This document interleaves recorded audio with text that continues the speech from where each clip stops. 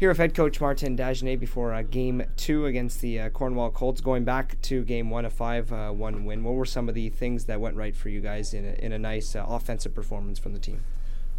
Well, I thought we worked hard. We were ready from the start of the game. Puck drop, power play, scored a big one in the first, got us the lead. And the second, we scored some, highlight reel goals that we're not used to scoring, but certainly take it in the playoffs. So, no, all the lines were rolling, and I think that's why we had success and won the game 5-1. Now, one point in the game that I really enjoyed watching was maybe the first 10 minutes of the second period. That might have been maybe the best 10 minutes of hockey that this team has played offensively all season. What did you think? Yeah, offensively I agree. I just thought, as coaches, I think it was a bit of a run and gun early in the second. But, we have a strong goaltender, so I guess, we can afford to play that way once in a while, but I don't think we would want to play that way for 60 minutes. I think our strong points are, we're very good defensively as a 5-man unit plus the guy we have in net, so we want to make sure we don't give up on man rush, but both teams got some good scoring chances, and we scored, and they didn't. So, obviously, at 4-0 midway through the second, we knew it would be tough for these guys to come back. Spoke to your captain, Jeffrey Lawson, earlier, and he pointed out the power play. He said that it's improving compared to the regular season. Of course, we know that your penalty kill is one of the best in the CCHL. And after scoring that first power play goal and then having a few more power plays the rest of the game, do you feel that maybe this is something that you guys can build on going through the rest of the playoffs? Yeah, obviously, the power play has been a struggle for us all year long. My assistant coach, Chris Kushnerik, has been working hard to make sure that they're ready to go come playoff time. And right now, I think things are going well for us. We're moving the puck. We got traffic in front, and as for the PK, well, again, my other assistant, Francis Wattier, he's the one taking care of that. And can't say enough good things about Frank. And it's just we make it tough on the other team to just enter our zone. We get in lanes, and again, a good PK, you need good goaltending, and that's what we have with Ian Andriano. Now, Jaron Burke, scored a beautiful goal in game number 1, right at the top of the circle. It went top corner past LaSalle. Is he a guy that kind of skates up the ice and says everybody's just going to be on my back, and I'm going to go straight to the net and be such a bulldog in the playoffs? Even everything that he did last season. Martin, can you even speak on behalf of Jaron and the way that he has played for you guys, not only last year in the playoffs but this year as well? Well, I think his coming out party was last year in the playoffs, like you said, against Carleton Place in the finals. He struggled in the first round against Kempville, was okay against Oxford, and got going later on in the playoffs. And this year, obviously, there's been some ups and downs with Jaron, but I don't think there's a better power forward right now in the league. Like, I'm shocked that he doesn't have a Div 1 commit when I look at other 20-year-olds or guys in our league, forwards that are leaving next season. Like, he was the best player on the ice Thursday night, and I expect him to be the best player again tonight. So he's a machine out there, and you know what? We need him to put the puck in the net if we're going to go far in the playoffs, and right now that's what he's doing. As a coach, what were some of the positives that you kind of gave to your team after the game, in your post-game, message to the team? Say, hey, listen, we did this well, but we need to improve on this. Yeah, well, I did ask the players if they thought that was, if that was our best playoff game so far out of the 6 we've played, and no one said yes, so I was happy to see that. I think the guys know that we were good, but we can be way better. But at the same time, we expect to push back tonight. Cornwall did not play well Thursday night, and yes, we did play well, but I think it's a combination of both, and they're well coached on that side, and we know that they're gonna show up tonight and make it difficult for us. And, if we can find a way to win game 2, obviously it's gonna help down the road. It's gonna be tough for Cornwall to come back, so that's our goal tonight: win the hockey game and make it tough on these guys. Sounds good, Coach. Thanks a lot. All right, thanks. Here with defenseman Marek Rippin of the Ottawa Junior Senators before Game 2 against the Cornwall Colts. And Marek, first off, I want to ask you about a nice 5-1 win against the Cornwall Colts in Game 1. How nice is it to get ahead in the series against a very powerful offensive team in Cornwall? It's very nice to get the lead in the series and to get a comfortable game like that out of the way and get some goals in. I think it's good for the offense and the defense. What were some of the positives that you could take from that game that maybe Martin pointed out after the game and said, hey, listen, you guys just did this really well, and we need to keep doing that going through the rest of the series? I think it wasn't our best game, but the fact that we were able to find the net was huge, and I know that Coach Daj and I like that about our game. Now, Marek, I want to ask you about the first half, or the first 10 minutes of the second period. It seemed like maybe the best hockey that this team has played all season. What were some of the things that went right in that first 10 minutes that just maybe opened the floodgates in that hockey game? I think to start off really well after coming in right away, after a 20-minute break, and I think we were all buzzing. We all wanted to win big that game, so yeah, I think that was it. Now, Marek, is maybe the message from the coaching staff that you can't take this team lightly after they were pretty much blown out in their home rink? Yeah, I think so. We're obviously not going to take them lightly. We're going to take them for who they are, a good strong team with offensive talent. But I think if we keep playing our game, we'll have success. Now, Marek, after everything that happened in the regular season, do you feel that this is a rivalry in the mix a little bit? I think so. It's going to be a good series, and I'm looking forward to each and every game of it. Now, just before we move on to tonight's game, based off what happened in last games, what were maybe a few keys that you could point out as a defenseman that worked out for the team? I think we kept it simple on the back end, good passes, and we got the puck up quickly, which was huge for us. If we keep doing that, we'll have success, and keeping our game simple is huge for us. Now, we all know that Liam LaSalle is one of the better goaltenders in the league.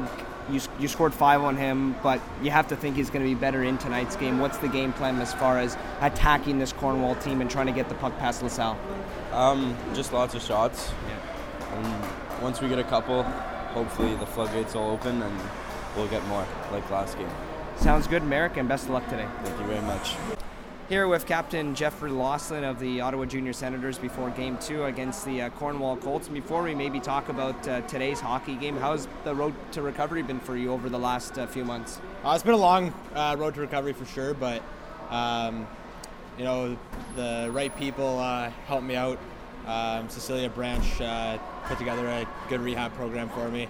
It really made the comeback a lot easier than I expected. Jeff, was rehab tough on the mind at all?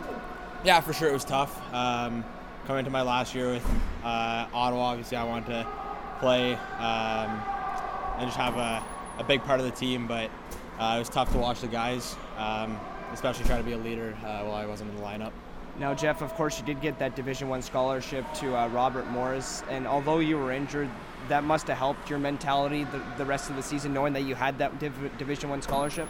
Yeah, for sure. It was in the back of my mind, but I still have a priority of playing for Ottawa right now, and as much as looking forward to playing Division I still want to put my priority with Ottawa right now.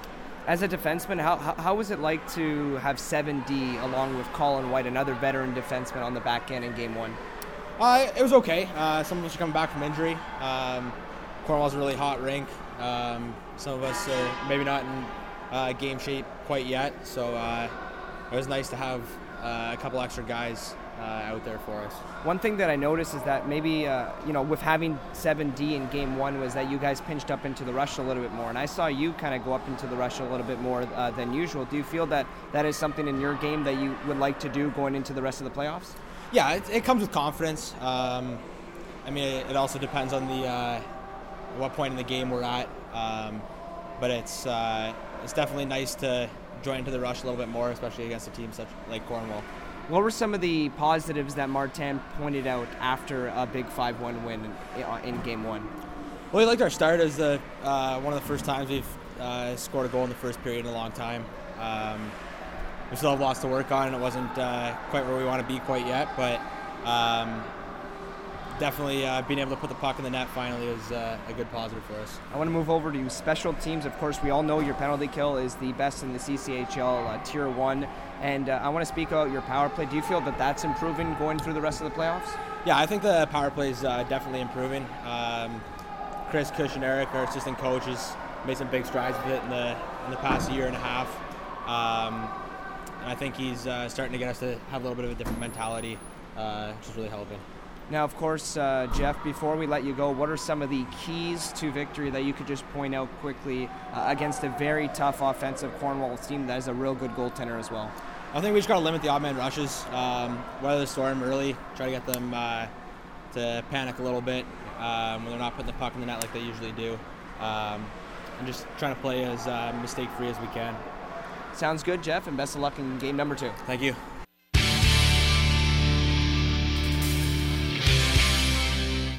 This is Capital City Hockey on CKDJ 107.9. Now, live to the broadcast booth for the call of today's game. Game number 2 of the CCHL Tier 2 semifinals. Diamond Dante and Mason Dietrich live inside the Jim Durrell Complex. Capital City Hockey, CKDJ 107.9 and My Hockey TV. As you just heard Martin Dagenet in your pregame show live on CKDJ 107.9 and watching on My Hockey TV. The Junior Senators taking on the Cornwall Colts in tonight's matchup. And the Junior Sens lead the series 1-0. And it's going to be a thriller. After what happened in Game 1, Junior Sens scoring 3 unanswered goals in the first 10 minutes of the second period, you have to think that there's going to be more offense in store for this hockey game, as the Junior Sens are looking to repeat and go back to the Bogart Cup final and maybe take on the Carleton Place Canadians like they did last season. We'll take a quick break as the Junior Senators and Colts have lined up at their respective blue lines for the playing of our national anthem. The playing of your Canadian national anthem inside the Jim Darrell Complex. Junior Sens, Cornwall Colts, live on CKDJ 107.9 and My Hockey TV. Before we get to today's hockey game, it's the goaltenders. Ian Andriano in net for the Ottawa Junior Senators, and he's been excellent in these playoffs so far. A 122 goals against and a 953 save percentage on the other side of things. Liam LaSalle, one of the top tier goaltenders in the CCHL Tier 1.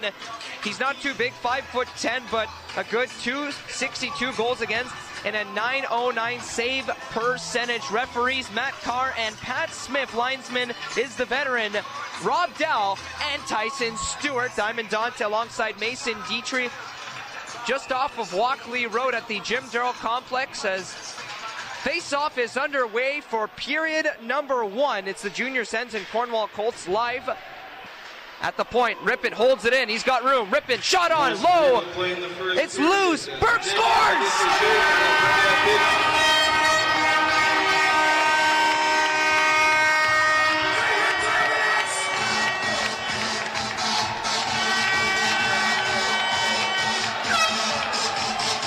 Jaron Burke right on the doorstep. A rebound in front. He puts it in the back of the net.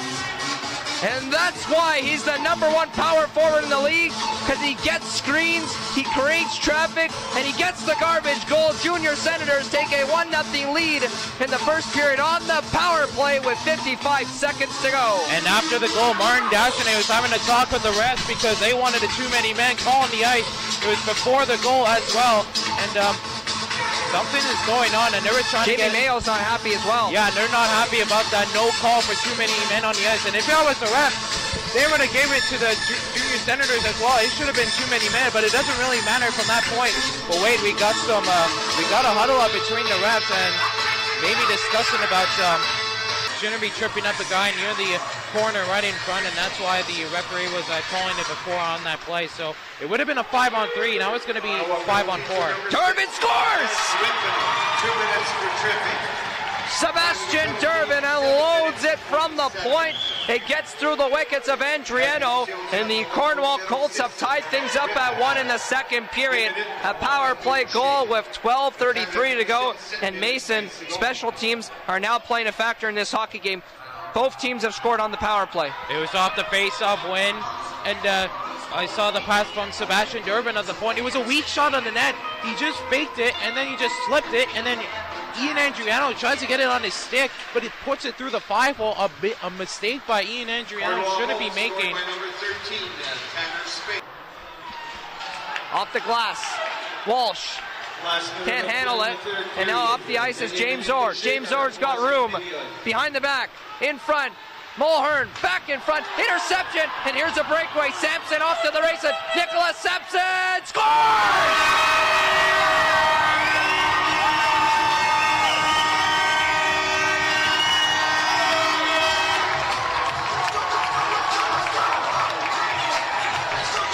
Senators take a 2-1 lead in the third period with 45 seconds to go in Game 2 of the playoffs.